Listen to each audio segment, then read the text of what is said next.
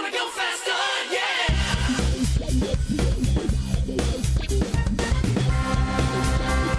It's time for RoadWorthy Drive with Ken Chester.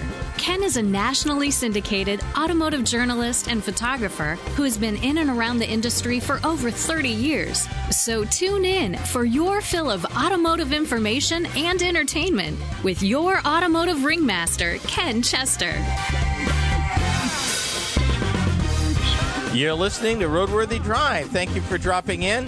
I'm your host, Ken Chester.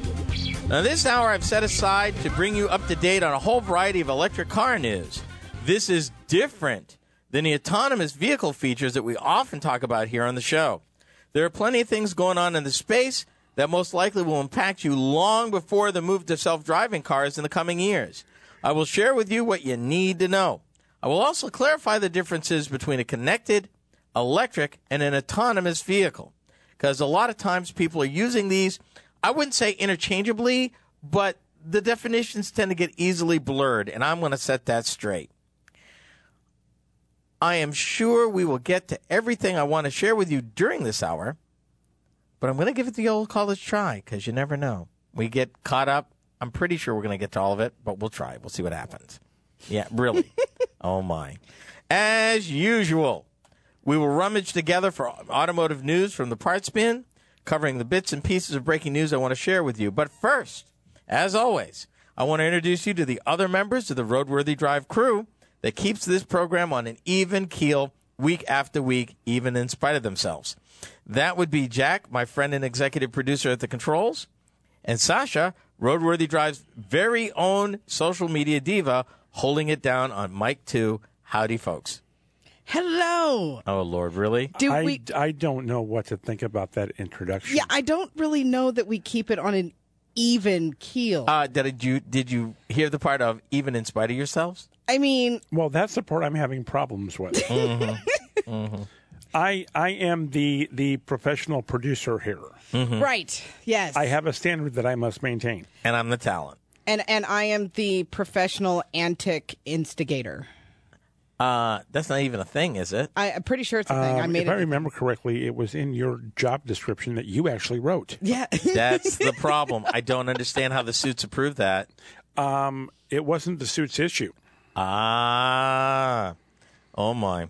Well, before I continue, just so you know, we always want to hear from you, our faithful listeners. Call or text me at the RoadWorthy Drive line. That's 872-222-9793. Or email me. That's Ken at roadworthydrive.com. No matter which way you choose, you'll be able to connect with us here in studio. And yeah, despite our antics, we'd love to hear from you. Let's talk a little bit about what I got going on in the Parts Bin right now. What did you find this week that came across your desk? The financing is in your favor. Yeah, I can vouch from that from way back in November. Yeah, well, let me read this to you. With the auto sales figures down from last year, it appears the market is tilting in favor of the consumer. This is a recent report by Wallet Hub. We've talked about them before. Mm-hmm. Mm-hmm. Here are some of their key findings. Interest rates for new cars are at the lowest point in the past 3 years, with the average car loan charging some 14% less than average. Well, first off, what would be the average amount that they would be charging right now? Well, my guess is probably in the between 4 to 5% range. Okay, so if it's down 14%, that's you're probably in the 3.5% range. Yeah. Yeah. Okay. Yeah. It's a good time to borrow money. Yes, it is. Particularly if you got excellent credit, you get even a bigger benefit because the average interest rate for people with excellent credit is down 10% since 2015. Mm-hmm. Now, as always, if you're like a lot of us that have what we would call fair credit, and for the purposes of this conversation, we're really talking about a credit score of less than 620. Now you're saying 620 and up would be considered a fair credit score? Would be better, but below 620 is not good. Okay. And you really need to get above 700 to be considered good. So, Okay, but basically, yeah, if you're below 620, you're fair. A lot of this has changed since 2008, really. Yes, in some ways, but we're also returning to easy credit. Back then, credit got hardcore, and it was very tough to get in the depths of the recession. But You are right. But let me break this down for you. If now people with fair credit, if you got less than 620, this is a fact that blew my mind. You will end up spending 5 times more to finance a vehicle than somebody with excellent credit. Let me give you an example. If you're paying about 3.5% with excellent credit, you're probably somewhere near 15%. Yeah. Yeah, that would be about 5 times. And that's quite a bit of money over 5 years. Yes, that it you'd be is. paying more. But a little note from Ken, if you find yourself in this situation, don't panic. One of the things that I advise and I encourage people to do, you may not know, and a lot of people don't realize, that federal law requires the 3 credit agencies to allow you a copy for nothing of your credit report once a year. That is correct. However, you will pay for the credit score. Not necessarily. You need to get your credit report in order to figure out what your score is. And here's the reason. How do I put this gently? Just put it. The credit report is often full of either old or inaccurate information that should be purged. By purging this and contesting it, because every entry you have to have a way to contact that person or that organization is a phone number. Mm-hmm. That very often purging inaccurate and old stuff from your record would improve your credit score. I thought that stuff was supposed to drop off every 7 years. It's supposed to, but it doesn't always, and you need to be vigilant. So people who maybe 10 years ago didn't have good credit, but have not checked and have done things to improve their credit, may actually have better credit than they think, or may have the opportunity to clean up their credit score. One of the things, people with a similar name, different middle initial, and they're putting it on your credit report, or credit information from your kids, Okay. they're putting on yours. I can answer this one. Yeah. They put stuff on my credit report that belongs to my dad because I'm a junior and he's a senior, and vice versa. Mm-hmm. And we've had to go straighten that out. But I thought I would go to like Equifax, just using them as an example, to get that stuff taken off that's been over 7 years old. Here's the challenge. That's not enough. There are 3 credit agencies. So I have to talk to the other 2. Yeah. And really, the 2 you really want to talk to is Equifax? Experian. No. Is Experian and TransUnion. Equifax was the ones that got caught in that breach. Well, I know that they got caught in the breach, but I was absolutely told TransUnion, nobody trusts TransUnion anymore. But most dealers, most car people use Experian. Mm-hmm. So if you're going to go to one of them, start there. Okay.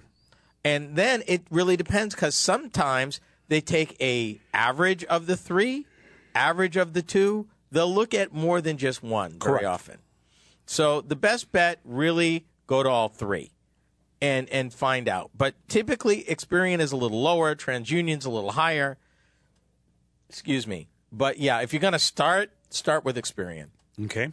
And then work your way. Because that alone, 1, you might find that your credit score is actually higher than you thought. 2, you might be able to find some things on there that should be taken off that will raise your credit score. Mm-hmm. And that just happened with a bunch of medical information last year. The Consumer Financial, I forget the name. Oh, boy. But it's a federal agency. It's a federal agency that looks out for consumer finance. Right. And they just pushed some things through that took a lot of information off of people's credit reports as it relates to medical expenses. Okay. And in some cases, when we reported it here, pushed up some scores as much as 40 points. So, food for thought on that. Really quick. Remember we talked about Mitsubishi in the past? And the fact that the Nissan and Renault people bought Control. Right. Sales are up. Sales are up. And it's thanks to them, they're still in business. And their top markets, honestly, are China and the USA. And worldwide, last year, of the 10.6 million vehicles that Renault, Nissan, Mitsubishi sold 1 million vehicles. Now that I would have had any idea with around the world. Because at least 2 years ago, you and I were talking about the fact on this show that we thought they were done. If Nissan and Renault had not invested in them and moved their people over there, they would have been done. For some scandals there in Japan, some quality issues around, yeah, they saved them. And it looks like they're going to be the small car part of that relationship. But I thought I'd throw that out there that they're on the mend. Coming up next, electric cars and infrastructure. You are listening to RoadWorthy Drive.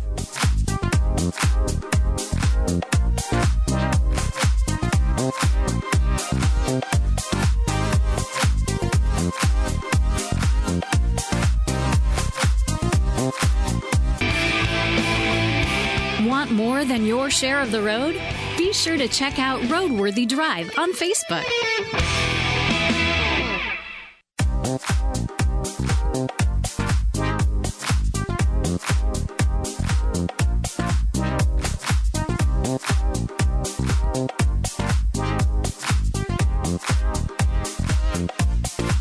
If you were an international scout, you could show the whole world where to get off.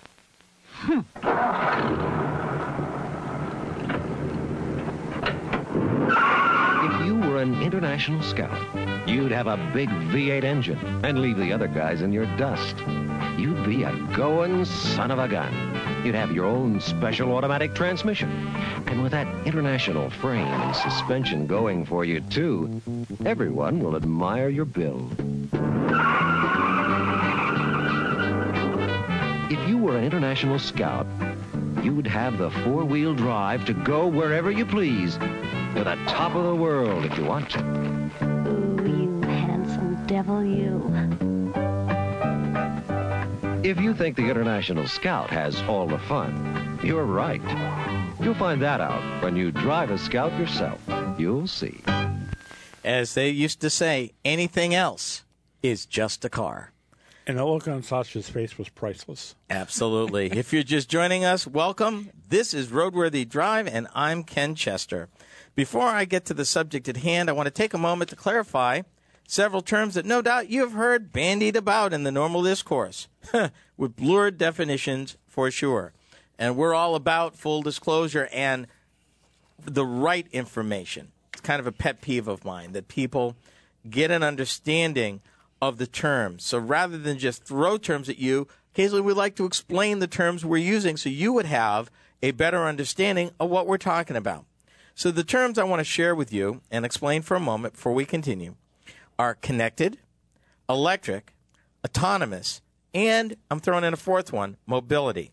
Now, we don't talk a lot about the connected car here, but chances are if you own a car that's 7 years old or newer, you're driving a connected car, minivan, crossover, SUV, truck. Yeah, you're driving one. Now, what does that mean? It means a vehicle that has an automotive device that connects to other devices within the vehicle, networks or services or networks, services, or devices outside the car, including other cars, home, office, or infrastructure, and internet access is usually connected to a local area network. And now you literally can talk to Alexa, either from your vehicle to your home or from your home to your vehicle. So this is kind of the next range. But chances are, if you own a new vehicle or a vehicle that's 7 years old or newer, it's connected in some way. An electric car. Now, we're a little bit guilty of this, where we almost talk about electric cars and autonomous cars almost interchangeably, and while one will lead into the other, they are not. There are electric cars on the road, but there are different types. There's the battery electric, which has batteries on board that are used to turn an electric motor with no gasoline engine at all. Some of these battery electrics are rechargeable. You can, what they call a plug-in electric. You literally charge it into an electric socket at night to recharge the battery. There are others that use hydrogen in what they call a fuel cell. And the hydrogen uses the fuel cell to generate the electricity required to turn the electric motor. It's a little more complicated, but that's what that's about, basically. At the end of the day, you're turning an electric motor. So you've got that going on. Now, what are we talking about when we talk about the autonomous car? Well, let's call it by its other terms. You've heard autonomous, self-driving, and driverless car. These are all the same, talking about the same type of vehicle. This is a vehicle that has the technology to operate without a human driver or a human interaction or control at all. It is completely its ability to drive itself, whether a human is in the vehicle or not even. It's also called, in the transportation world, what they call a level 4 autonomous vehicle. You'll hear that. That is the top of the realm in terms of being fully autonomous. You'll hear the words level 4. Now, vehicles that are not fully autonomous, you might hear level 1, 2, 3, have some of the features. You may hear the word semi-autonomous, and you may also hear the word highly automated vehicles. It is conditional. It means that these vehicles have the ability to act on their own under certain situations, but are not fully autonomous. They still require some human interaction at some point. So I wanted to clear the air on those right quick, and I'm saving the best for last. It's a term that I can't explain enough or often enough, and that's mobility. This term's evolved in recent years. It used to mean transportation devices and support to help the physically challenged, and that's it. But the term now encompasses the complete transportation world, from bicycles to public transit, virtual takeoff and landing vehicles even, and autonomous vehicles, any kind of way you can get from point A to point B. It's called the world of mobility. Ford, Toyota, GM are now trying to be mobility companies as opposed to car and truck companies. You're going to want to remember that term because you're going to hear a lot more of it as things continue to evolve. Now, having said all of that, there has been plenty of discussion amongst the RoadWorthy Drive crew over the last few years concerning the need, development, and support of an electric charging infrastructure to support the growing number of electric vehicles that are projected to hit the streets in the coming years. I've always contended, if you build it, they'll come. The infrastructure will get built. And I wanted to look at a little bit of what's going on now. Let me start with just one project going on right now, and I want to make the point that not all of this is going on in just California.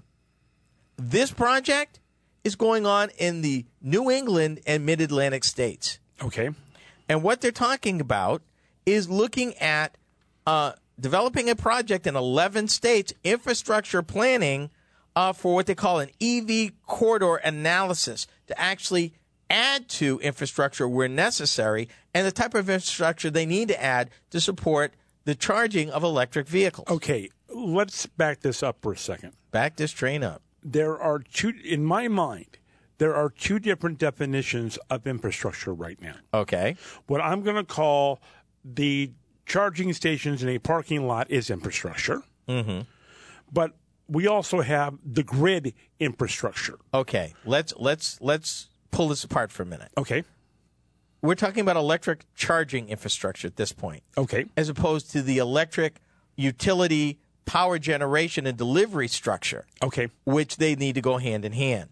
What we're talking about here is points where an individual who owns an electric car can pull in and be recharged. But there are different charging speeds. So they're even looking at places where you can get a quick charge, which may give you 30, 40, 50% of your charge in maybe 15, 20 minutes. Places where there's a full charge, where over a period of time you can get completely recharged. And they're looking at this study, basically interstates from Maryland to Maine and all the states in between. Here's a fun fact. The leading company in this space is called ChargePoint. They have over 46,000 points. When we come back, the truth about lithium. RoadWorthy Drive with Ken Chester is heard on the RoadWorthy Drive Radio Network.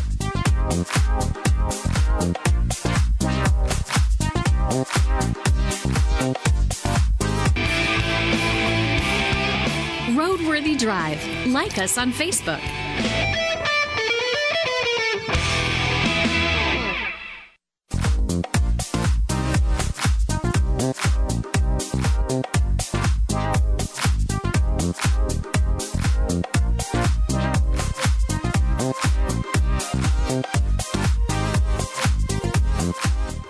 Welcome to the downhill side of this hour of RoadWorthy Drive. So glad you could be with us. I'm Ken Chester. For those of you who may not know, we have a website. Yep, RoadWorthyDrive.com is the place to listen to past shows, watch videos of our behind-the-scenes antics in studio as we produce the show, and more. The website's also a great place to discover where we are in the world of social media. Sasha's a social media diva who keeps things light and lively during the week between shows and occasionally between breaks. See how she keeps the social in our social media. Would you call our discussions for our folks watching us live, would you consider that a discussion or a brawl? Yes. Okay. Yes. Just checking. You know, it depends on your point of view. There you go. Now, with that out of the way, I want to talk about raw materials. When we think about electric vehicles, we often don't realize that the lithium of the lightweight lithium-ion batteries that are the core of the power storage in the average battery electric is a mineral that is mined. And this is where things get interesting. Why Sasha and the country of Chile have more in common than you think. Okay, I'll bite. How is that possible? Well, let me take you back a little bit. Okay. Lithium. Often called white petroleum, believe it or not, and was discovered 200 years ago. And it was in metal form. Now, the beautiful part about lithium, it's lighter than lead, holds more percentage of it in charge. You can charge a higher percent than lead. It's rechargeable. It's lightweight and relatively inexpensive. And it's become the energy storage technology of choice for electric vehicles, power grids, and really there's really nothing else out there when you're looking at cost, availability, and price that it can rival. Now, for me to wander off into the weeds a little bit, Toyota and Dyson, the folks, the vacuum cleaner folks, yes, are looking at, and a few others, are looking at developing what they call a solid-state battery using lithium. Because lithium liquid has had problems. Okay. That we've heard about, it, particularly if you've got like a hover-round or a cell phone or... Right, or the notes that were catching banned fire. from. Oh, yeah. In any case, they wanted to go to a solid state, solid material, because it's easier, it's more stable. But that technology, unfortunately, is anywhere from 5 to 10 years away of being commercially viable. So what they're trying to do in the meanwhile, with all this increase, they're looking for more sources of lithium. And my guess is they found it someplace in the country called Chile. Yeah, in fact, Chile has the most mineable, available, plentiful. There are other places in South America that do, but there's one company in Chile, their mines. And guess who's talking to them? Elon Musk. Elon Musk. Yeah, because he's my boy. They're looking at, and BMW is also rushing to lock down supplies. The big deal is that lithium, obviously being a major part of where we're going with electric vehicles, you need a supply. Yep. Elon Musk needs a big supply because of the Model 3. Apparently, the way that this stuff is mined, it's in some brine that you basically dry, compact, to produce. And they're looking at, Tesla's even considering building a factory to process the stuff so they can ship it to their gigafactory in Nevada and have an uninterrupted supply of lithium. The question is, what does that do for everybody else? Basically, is going to stifle them from being able to get material. Could. The issue is another country that also has supplies of lithium. And that would be? China. Aha. Oh. Argentina. And a few other countries in South America. It seems that South America seems to be ground zero for the availability of lithium. I think that we should plan a tour down there. You know. Even Toyota has arranged a multi-million-dollar deal for a 15% stake in a company, an Australian company that produces lithium in Argentina. And the other fella that's down there looking for supplies is Sir James Dyson, your British inventor guy. Yep. Yeah. Yep. Mm-hmm. Now, you're saying that they're looking at companies that are already established. Are you aware of any automotive companies that have bought perhaps a company that is actually currently mining lithium? No. Okay. Right now, it seems that it's better to just buy the supplies rather than because you're looking at investment, government situations, management, and a lot of money. I'm just curious. Even this solid state stuff we talked about, right? Toyota's at the forefront of that, and it's still 8 to 10 years. Here's another component that you need in making for electric cars: cobalt. And there's one country in the world that dominates cobalt production, and that would be the Democratic Republic of Congo. Oh, now we got another little problem. And I'm going to read it. The Democratic Republic of Congo dominates global cobalt production, raising concerns for the security of supply and about environmental and social problems, including the use of child labor. Oh, brother. Yep. The companies like Samsung are looking to recover cobalt from old mobile phone batteries and even looking at a way to even replace cobalt in the creation of these batteries. So there's some of that going on. Now, here is another related problem: the decline of OPEC. How is that a problem? Well, if electric vehicle demand goes up, oil demand goes down. Right. Right now, but if things stay on track by next year, the United States of America will become the #1 producer of crude oil in the world, which is ironic considering our rush to electric cars. Yeah, we're a little late to the party. I'll say it again. By next year, well, I'll back up. In the last 3 months, the industry has reported growth due to coming back online of our shale oil fields. An unprecedented growth per day in production in the United States of 846,000 barrels of crude a day increase in the last 3 months. Wow. Yeah.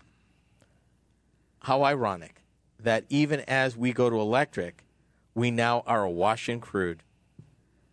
When even 15 years ago we were worried about foreign impact. Now the new chase is lithium, not crude oil. Imagine that. Are you thinking OPEC is going to go try to find it? OPEC has got their own problems in terms of you got all this oil. And what do you do with it? What do you do with it? Saudi Arabia is even diversifying away from oil. Yep. So when I return, what Jack and Sasha has been waiting for, the conversation about the power grid, cybersecurity, and you. This is RoadWorthy Drive.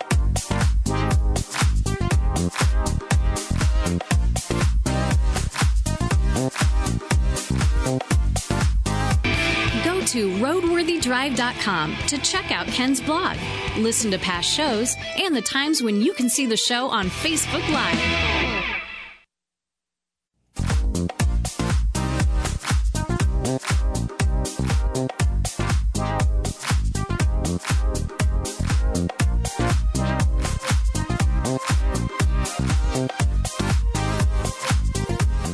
This is the last installment of this hour of RoadWorthy Drive. I'm Ken Chester.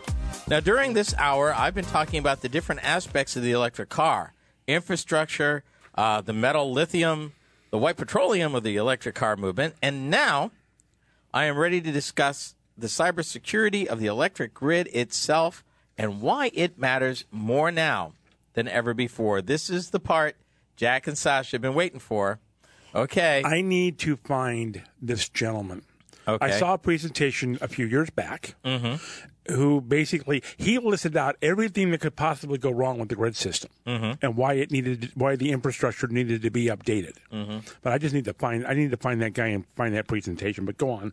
I'm going to start with this. Okay. What if I told you that the current model for the grid is outdated? That would be correct. Yeah, but I'm going to go a little further. Okay. What if I said that it's obsolete? Oh, you're going to have to convince me on that point. Good. And I want to take you back to something we reported on, kind of not quite in the weeds, but near the weeds, maybe a few months back. Okay. Elon Musk set up battery power to capture the renewable generation of wind and solar power in Western Australia. Yes. Yep. They admitted it was the first time in their history that they were able to do that and give the province a predictable, regular, even source of power. Correct. What if the group of vehicles, as they grow, could be a source of power to the grid? We've talked about that before, yeah. Well, let's go one step further. Okay. BMW and Pacific Gas and Electric actually did a test a couple of years ago.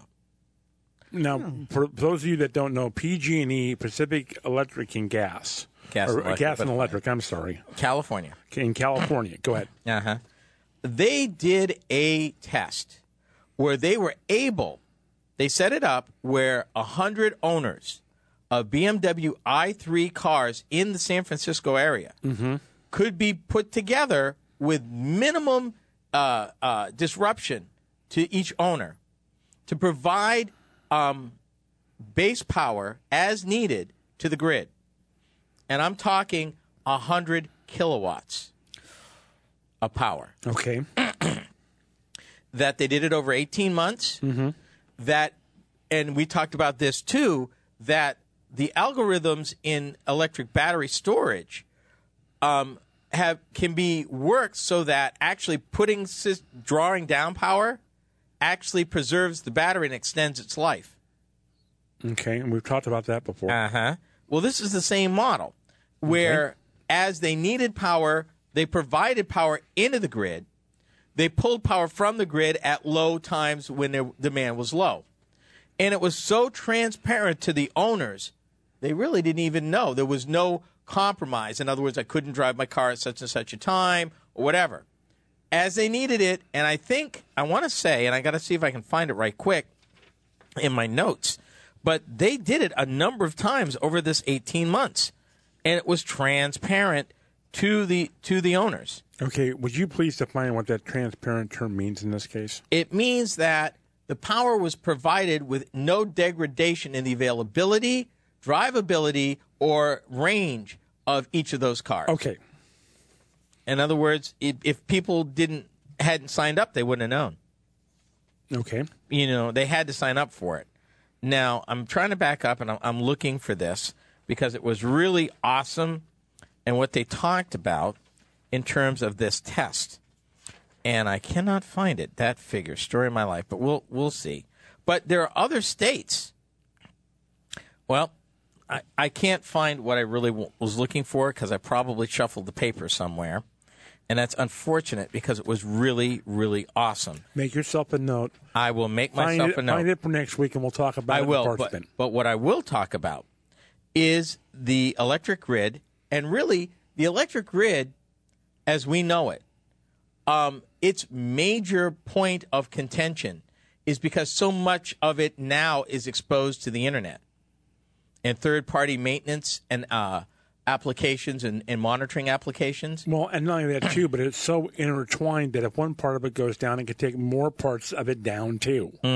So there's a lot of conversation about cybersecurity.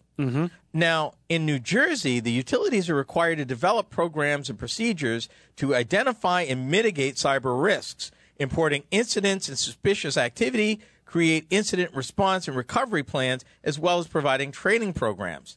There are other states, Idaho, North Dakota, Rhode Island, Virginia, and Texas, which has established state-specific efforts to access cybersecurity infrastructure, recommend ways to enhance the resiliency of government operations, and to grow their cybersecurity industry and workforce. So what the argument is that the writer of this is really purporting that this type of thing needs to happen at a state level as opposed to a federal level. Yeah, and I can see that. What I'm taking to the next step is they're talking about having a backup source, and I was talking about this BMW and Pacific Gas and Electric example as a way that you can create a microgrid within a community, within a neighborhood that does have anything to do with the existing grid. In fact, during power outages, this mini grid, this mini cluster could provide a way to recharge electric cars, provide power for this neighborhood, until such a time when the power was available on the grid. So I'm saying there are other ways available today and that they're being looked at that do not require complete dependency on the grid as we know it. And that there's a microgrid movement afoot around the country, both for backup for electric cars as well as a different power source to help mitigate spikes and valleys in demand. Okay, and you and I had talked about that. We've talked here about this before, about having these little microgrids around. So there's a lot of that happening. So while the grid itself, as we know it, is aging and needs updating, and will probably take a federal effort, at the local level, there's a growing group of organizations and people at work looking for ways to mitigate risks being plugged into the grid, both for electric cars in particular and for electric power in general.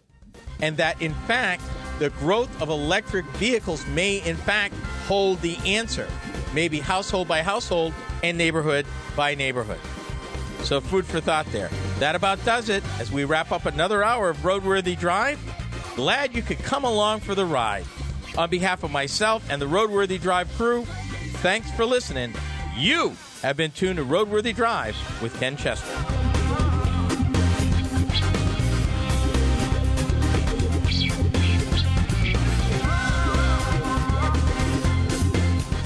RoadWorthy Drive with Ken Chester is a copyrighted presentation of the RoadWorthy Drive Radio Network. Any rebroadcast, retransmission, or any other use is prohibited without the written consent of the Motor News Media Corporation.